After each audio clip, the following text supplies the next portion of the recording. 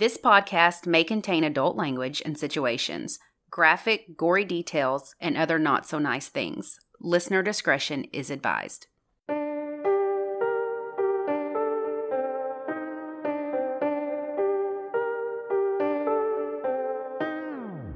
I'm Ashley. And I'm Lacey, and this is United States of Murder.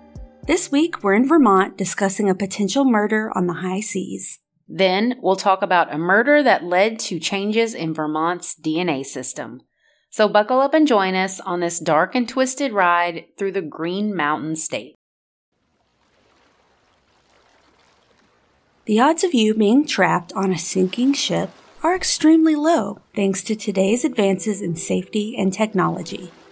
However, there are still occasional disasters and people with ulterior motives. If you ever find yourself on a sinking ship or boat, here are some safety tips. Firstly, do not panic. Make sure that everyone is accounted for and stays with the boat. Do not immediately try to swim to shore. Most trailer-sized vessels will remain afloat even when flooded or overturned. Staying with the boat can help the Coast Guard find you. Never swim away from a capsized boat unless it's drifting directly toward a hazard. It's the largest and most visible object in the water. That's what you stick with. Make sure that no one's injured, and if you see a life jacket, put it on. If you can't put it on, hold on to it and make the other passengers do the same. Retrieve as many supplies as possible, such as flares, distress signals, and flotation devices. Find anything that floats and tether it to the boat to make a bigger target for the people searching for you. If the boat is floating, try to climb into the hull to reduce exposure to water. Water steals body heat 25 times faster than air does. If you're with other passengers, huddle together to stay warm. Now, these are tips in case of a disaster, and it doesn't exactly cover today's case because, well, you'll see. So I almost covered this case for Rhode Island because a portion of it happens off the coast of Rhode Island, but since someone involved lives in Vermont and I had a case already, I'm like, I'll save it for this because Vermont's a hard one to find cases for. I'm super intrigued by that opening. Yeah, well, this case really goes all over New England. It's small up there, but not as small as we determined last week when I thought it was like an hour and a half. This is true. Anyway. Also, before you get started, a little sidebar. Did you see where a rogue wave hit a cruise ship and killed somebody and injured a bunch of people? No. Yes. Where was that? Let me look. Like it just happened today? No. Like just in the last few days. Antarctic cruise. Yes. A rogue wave strikes cruise ship, killing one and injuring 4 others. Oh my God. 2 days ago. It's probably some cold water. A rogue wave? I'm like, is this? She was hit by broken glass. What? When the wave broke cabin windows during a late Tuesday night storm. That must have been really powerful then. Yeah. You didn't cover that in your How to Survive a Crash Ship. From a glass, yeah. But could you, for a window to break and kill you? That's got to be hard. Well, waves are not, oh my God. Anyways, sorry. Continue. I didn't mean to interject. No. Cruise ship. Yeah. They normally have rafts for you, but when you're hit in the face with glass, that goes under the disaster that you can't really prepare for. That's right. That's just awful. It's rogue. Yeah. So in the morning of December 20th, 2013, a wealthy Chesterfield, New Hampshire real estate developer named John Chakalos was found dead. The 87-year-old man had been shot in his Connecticut home. John, along with his wife Rita, were very wealthy, to say the least. But they were known as giving and charitable. So he was shot in his Connecticut home, but they had a home in New Hampshire that was over 15,000 square feet. 15,000. I can't even fathom that. That's me either, but I want to. And it was on 88 acres. Oh, wow. Which is a lot of land for New Hampshire. I know I don't know. I'm just acting like I know. Anyway, they're really rich people. Really rich. Really rich. In a nutshell. He was known for his development of several nursing home and care facilities throughout New England. Oh, yeah, that's good money. So there's money there, yeah. He also had a modest house a modest house in Connecticut that served as his office space. What was it, like 5,000 square feet? The square footage didn't say for this. I'm like, was it modest? Was it? Once John's wife passed away from cancer, his 4 daughters encouraged him to spend more time in Connecticut to be closer to them. His wife only passed away a month before him. And like I said, he had 4 daughters named Valerie, Elaine, Charlene, and Linda. He was an active man who was still very much involved with his work, and he was very close with his family. So on December 20th, Elaine decided to drop by John's house to pay her dad a visit sometime around 8 a.m. She went inside and found him shot in his bed.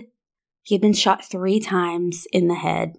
It looked like he had been asleep, but 3 times. That's a bit of an overkill. Yeah. It's true he had a lot of money, but he didn't have any enemies. The murder didn't make sense, and it didn't look like a robbery. And it's so sad for his 4 daughters right before Christmas. That's awful, to lose both your parents. They lost their mom in November. 5 days before Christmas, they lose their father. Just so sad. So unfortunately, there were no leads, at least to the knowledge of the daughters. And the case remained unsolved. They put up a $250,000 reward for any answers in his murder. John's $47 million fortune was set to be divided among his 4 daughters through a family trust. Each of the daughters did have some control over their beneficiaries, and John encouraged Linda to make her son Nathan the beneficiary of hers. Makes sense. It's her only son. At that point, he was a teenager. She was divorced, so she did. And Linda was very dedicated to her son Nathan. She and his father divorced when he was younger, and he spent most of his time with her. Nathan had autism and displayed above-average intelligence. In school, he consistently earned high honors, but he was not very good socially. At school, he was described as a loner who would aggressively challenge teachers. One of his classmates said he was very passionate about the Second Amendment and believed U.S. citizens should be allowed to buy any form of weapons, including rocket launchers, automatic weapons, and grenades. He's like, that's... what? I mean, that's a bit much. That's taking the Second Amendment pretty far. It's not Rambo. Yeah. He did have psychiatrists and therapists who helped him, and with their help, he was able to find his own way. When he was younger, he preferred the company of adults instead of kids his own age, and he formed his strongest emotional attachments to animals. Same. Specifically, a white Irish sport horse named Cruz that his grandfather had bought for him. So Linda was known as a giver, and she would spend a lot of her time helping other families with autistic children. In 2010, Nathan insisted on moving out. Linda still wanted to be able to keep an eye on him, so they ended up compromising on him staying in an RV parked in the driveway. Nathan loved to go fishing, and while she wasn't that into it herself, she went with him because that's how they bonded. Once during a fishing trip in the Canadian wilderness, their canoe flipped over and they were forced to swim ashore. I cannot imagine. I don't ever want to be in the Canadian wilderness. No. That sounds terrifying. Although their animals are probably a lot nicer than American wilderness. Just kidding. The bears are like, hey, it's all right. You're stupid. It's all right. On September 17th, 2016, Linda Carman and her son Nathan Carman went on a fishing trip. Specifically, a tuna fishing trip. And these suckers are big. Those are huge. Yeah, they're humongous. Well, Linda had just turned 54, and Nathan was 22. They left a marina in South Kingstown, Rhode Island, and headed to Block Island on Nathan's 31-foot aluminum boat named the Chicken Pox. That's hilarious. I don't love it. I don't know. Chicken pox. Right before leaving, Linda had texted a family friend that she and Nathan would be back by morning. Well, they didn't return the next day, so her friend alerted the Coast Guard. The Coast Guard searched for them in ships, helicopters, and planes, and after finding absolutely nothing after 6 days, they suspended their search. There were many theories about what may have happened, but people who had seen the boat before they went fishing said that it was in good shape and was equipped with an emergency transmitter that could send a distress signal and location directly to the Coast Guard. So like if something was going wrong, there's basically a button you can push and it will know where you are. Where you're at, yeah. So it's really weird that this boat in 2016 could just be totally missing without a trace. And there's no sign of it. It should have at least been floating a little bit, or there'd be debris or something. Then, on September 25th, which was 8 days after they left the marina, a freighter ship spotted something in the waters. A man, which turned out to be Nathan, was on a raft adrift on the Atlantic Ocean. What? Yes. So this was 100 miles from the coast of Rhode Island. They pulled him up, and he told them his boat sank, and he was not able to find his mother. He said on the second day of their fishing trip, he heard a funny noise in the engine compartment and saw water coming in. He said the boat sank in a matter of minutes, and that he blew a whistle and called out frantically for his mother for hours with no sign of her. So this is September, in the Northeast, 100 miles off the coast in the ocean, and it defied all odds that he survived 7 days of just floating on a raft. So now what do you think this drew even more attention to? John's murder. I was going to His say. unsolved murder. Yeah. So turns out plenty of people were already suspicious of Nathan after the shooting, before the fishing trip. Some of the relatives had even hired armed guards because they were afraid of him. What? Yeah. He had past behaviors of violence, including holding another child hostage with a knife when he was a child. Oh, yeah. My God. And this isn't exactly violent, but to me it was disturbing. That's pretty messed up. On Halloween in 2009, he decided to hand out tricks instead of treats to children. He handed out Ziploc bags filled with fish guts. Oh, my God. I know. Because of this, a parent of a trick-or-treater called the police. I can imagine some parent losing her mind over this. In 2010, his beloved horse died of colic, and things really went downhill. Cruz was his only friend, and after he died, Nathan became despondent. He stopped talking to Linda, his mom, and had what she said a psychotic episode at school. He began having paranoid delusions and was getting religiously fixated. He thought that his vice principal was Satan, as in not a joking, they're Satan, like he thought they were Satan, and that the school secretary was an agent of the devil. Always goes back to demons. I know. So these types of behaviors are not characteristic of autism. You don't just suddenly snap and things like this happen when you're autistic. So there was something else going on for sure. He was put in a rehabilitation center for a while, and the doctor said he wasn't psychotic and he wasn't schizophrenic.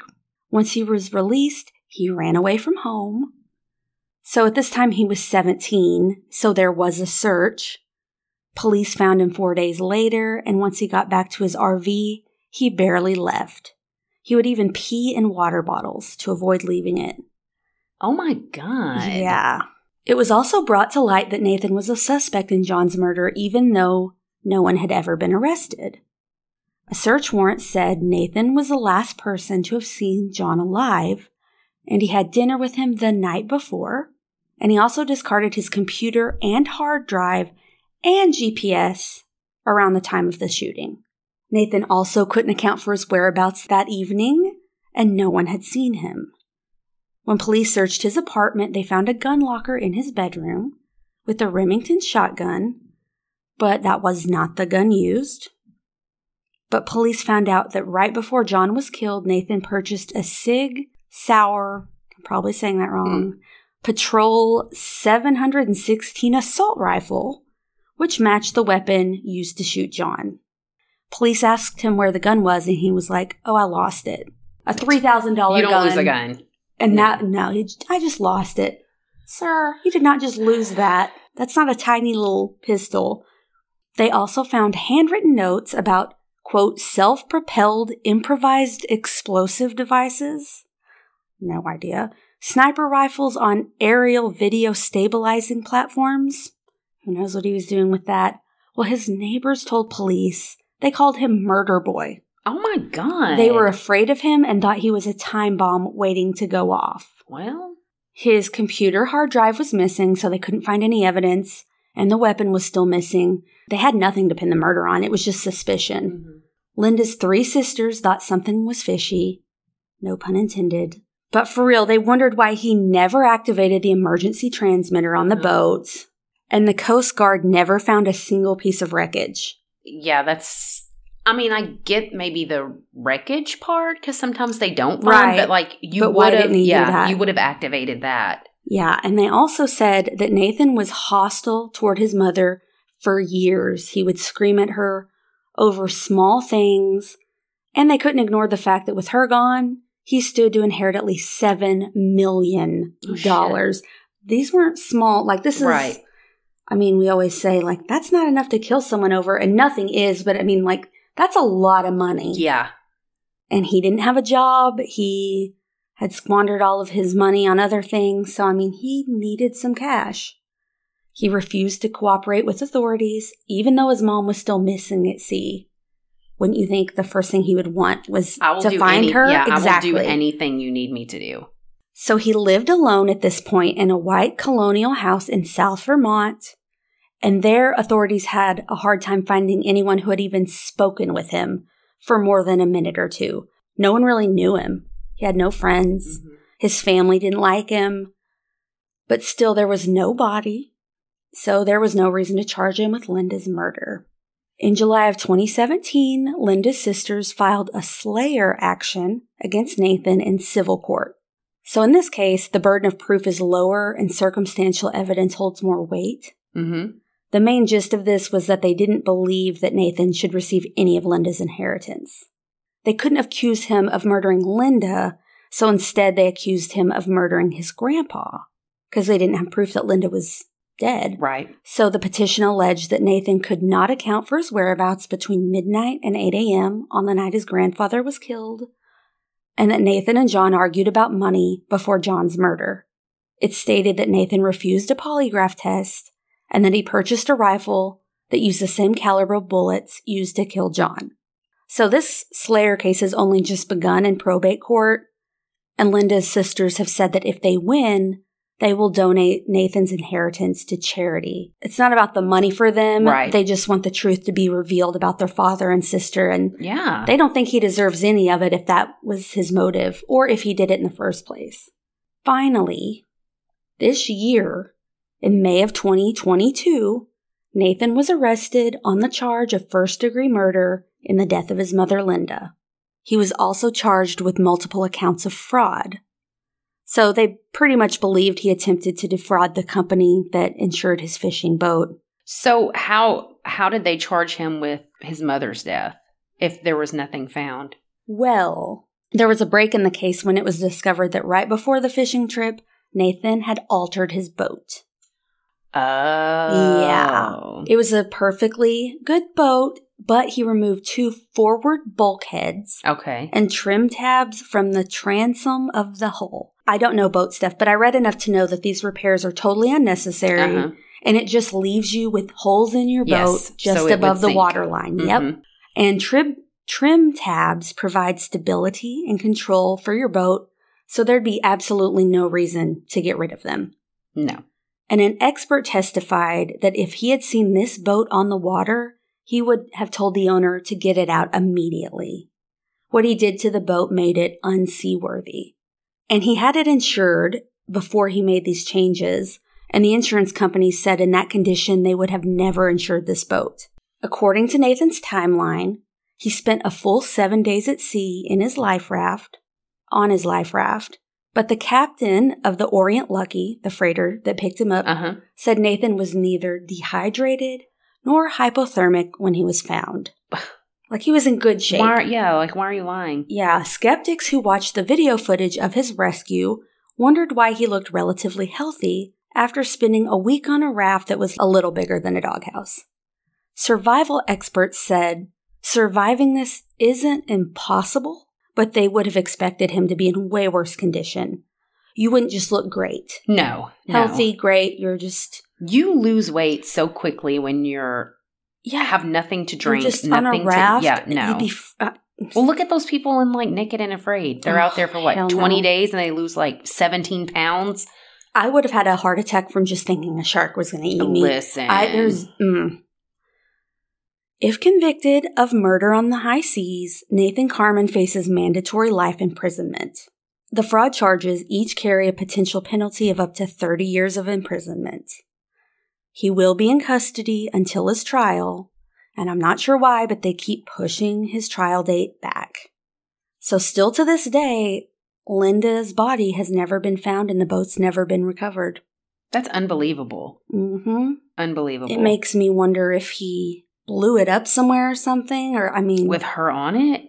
It's hard to know. It's like he sank it, but how did he make it so there's no wreckage? And then does that mean he actually didn't sink it when he said he did? Right. Because he was in good shape? So there's just a lot of mysteries. It's all over. Yeah. So that's my case. Well, I hate a story when the son kills the mom. I know.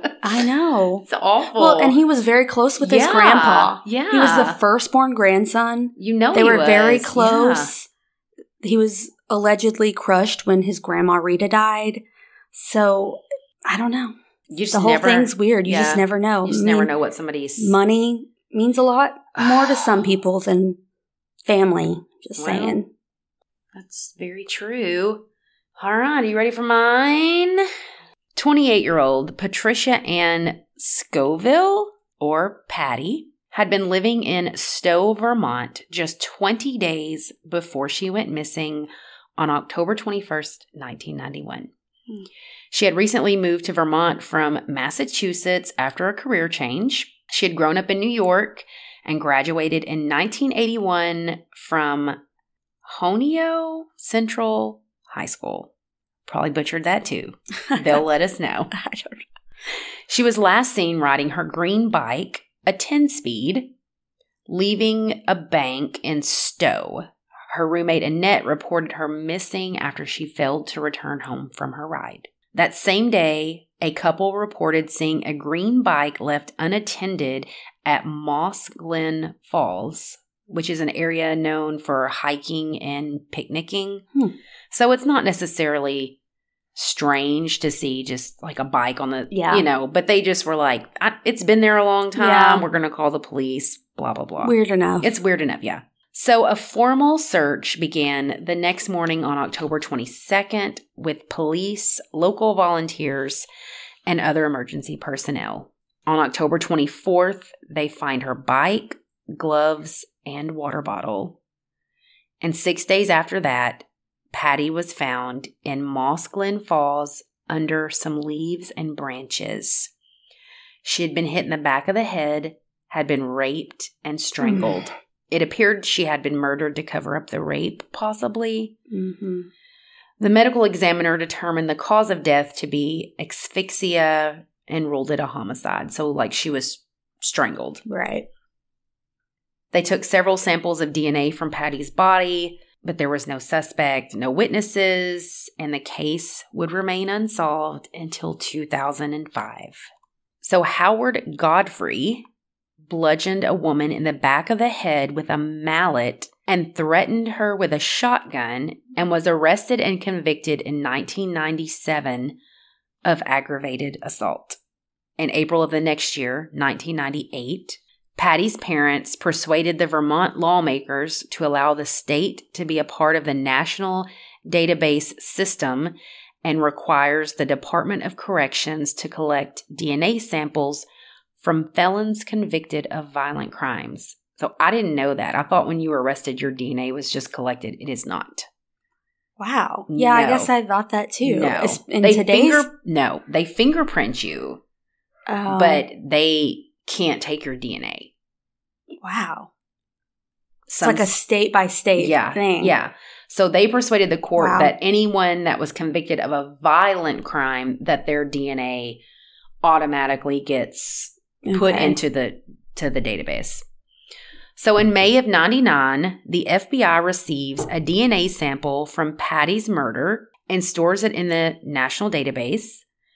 On January 21st of 2000, they take that blood sample from Howard Godfrey because he had been a convicted felon of a violent crime. So they take his blood. In February of 2005, it is finally entered into the federal DNA database, and 5 days later, it matched Patty. Wow. So in March of the same year, the Vermont State Police drive to New Orleans, where he is living now, and collect a cigarette butt that he had thrown out from the place that he worked. It's always that or a cup. It's always. So 2 days later, they discover that they match, and police place Godfrey under arrest for the murder of Patty. So it's not enough to have like a DNA match in the system. They need, I guess, another one. So that's why they'll do that. They have fingerprints or probable cause or whatever. They just need to get the DNA. He pleads not guilty, of course, in district court in Hyde Park.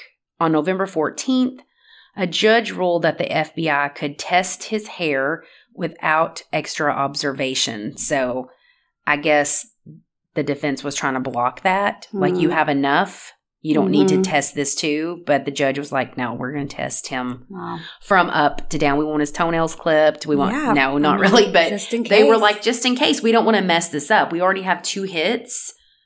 You know, we're not going to mess this up. So the defense and prosecution fight back and forth for 2 years. And finally, in 2008, Godfrey is charged with aggravated murder after more than 30 witnesses testified in his trial.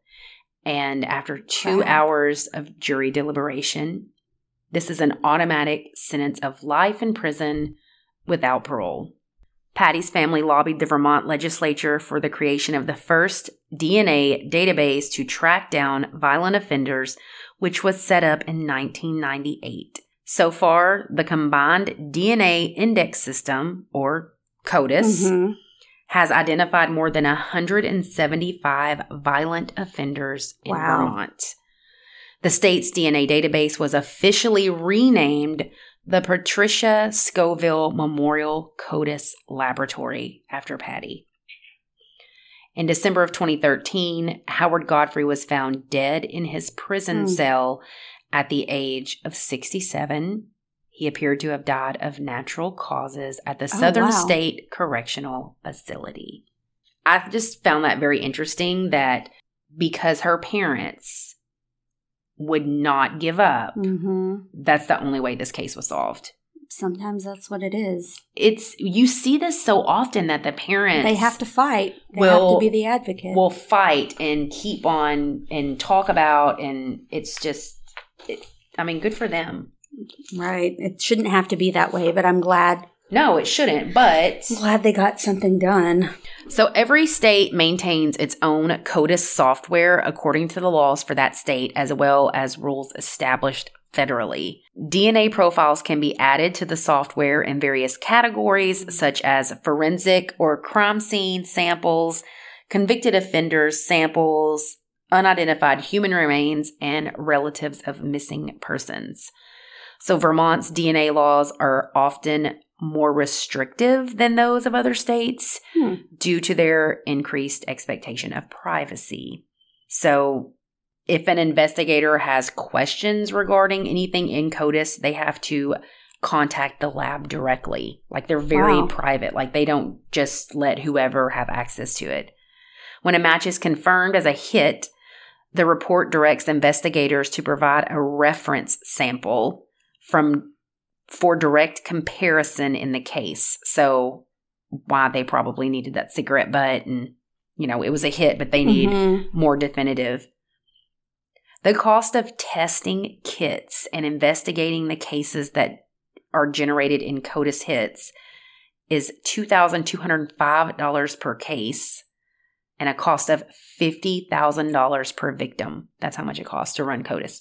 Wow. I didn't know. Is that expensive? No, I didn't either. So the National DNA Index contains over 14,541,796 offender profiles. Holy crap.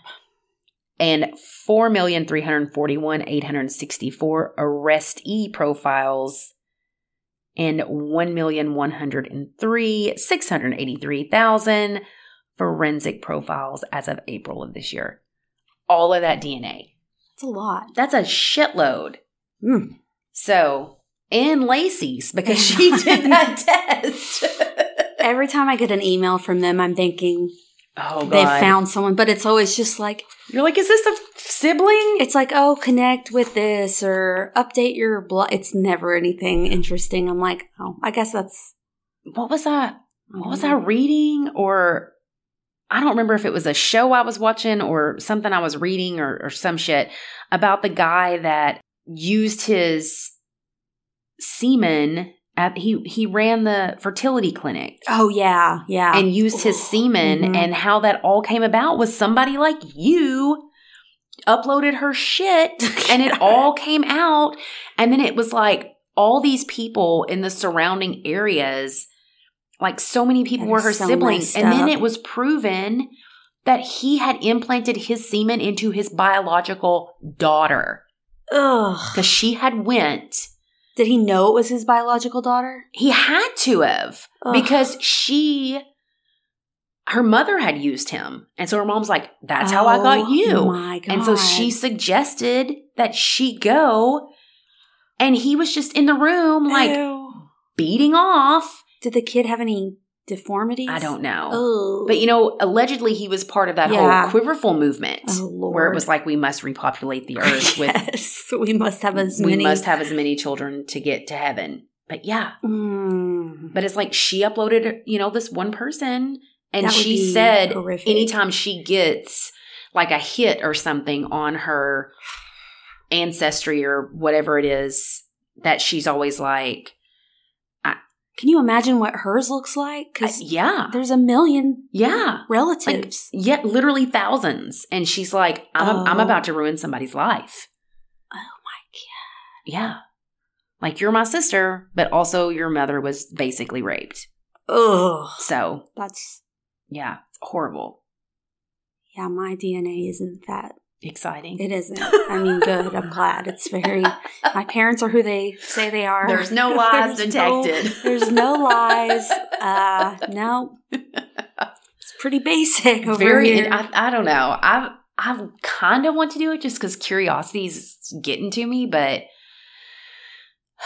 Well, I have Ancestry and 23andMe, and I did the health thing. Because it tells you, which is a double-edged sword. I even tell people if they're older and there's not a whole lot they can do at that point. Why give yourself anxiety? Yeah, but like I did it and I found out I'm a carrier of cystic fibrosis. And then I don't have the BRCA gene, the breast cancer thing, which was something I was concerned about? Not concerned, but just I wanted to know if I had it or not. And I mean, my mom hasn't had breast cancer and my grandmothers have not, but there's plenty of people in my family that have had breast cancer.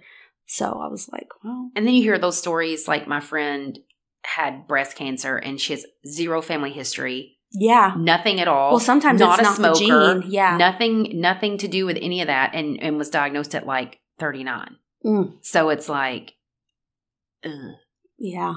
But then, you have those people who do carry that, that are like, I'm getting a hysterectomy and a mastectomy. And they call it radical. And I'm like, we need a different word. They're not being radical. They're being preventative. Well, for a while, 23andMe, they got into trouble for showing that gene. So they stopped doing it. And I was like, well, I'm not going to pay that much money for my DNA until they have that again. So once they figured it out, well, I guess because some people were getting mastectomies and stuff. And if you want to do it as a preventative, do it. If I knew for a fact, like my mother or my aunt, my grandmother, like you've had multiple people in your family. I would have done that too. I would do it. Just get them both off and cut this shit off. Get some fakies in there. These are the real ones tried to kill me. Yeah, these are fake. That's why I'm like, I don't blame you. I don't either. Whatever you want to do. I know. If it's preventative, who or what or not. What are we We're spiraling. We're spiraling. I don't care if you cut your boobs off. Man. I don't care. Sometimes I want to cut mine off for no good reason. Especially in the summer. I know. I'm like, you can't put them in a ponytail. I want to tie them in a messy bun. They're not that big. No, I don't want these. Yeah. This is taking a turn. It is. Wow. What's new with you? Anything? She's going to New York. I'm going to New York. This will come out when I'm flying back. So it's too late to give me advice. Yep, sorry. There's a group of us. I tried to peer pressure Ashley into going, but she's not. Maybe I'll convince her in the next 2 days. No. It's too late. You're like, oh, okay, I'll go. It'll be fun. It's going to be so fun. I'm so excited for you guys. I've never been before. Are you going to go to like the Museum of Death or whatever? I didn't even know that was there. I think it's there. See, the thing is, we're only there for a very limited amount of days, and we're there during Christmas time, so we want to see all the Christmas stuff. There's too much to do, so I don't know. If it's there. I don't know if I can convince. Morbid Anatomy Museum. Girl. I've been to one in Philly. I can't remember the name of it. It's like a German name, but it was a really cool museum. I can't. If you don't go to this and you're there. It was a really funky one where they had bodies and headless or Siamese twins and glass jar. It was freaky. I can't remember the name of it.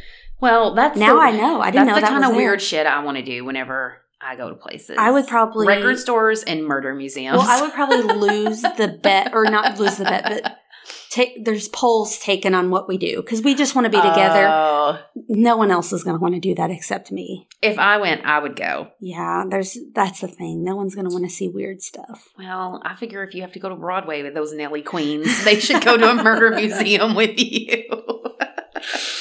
Some people, I'm like, oh yeah, we're going to some Broadway show called It's Beetlejuice, and people are like, I would love to see Beetlejuice. No, it's cool, it's exciting, but I'm not a Broadway person. Yeah. I'm like, yeah, we're going to Broadway. It's fine. You're like, it's whatever. We're pretty close, I guess. Yeah.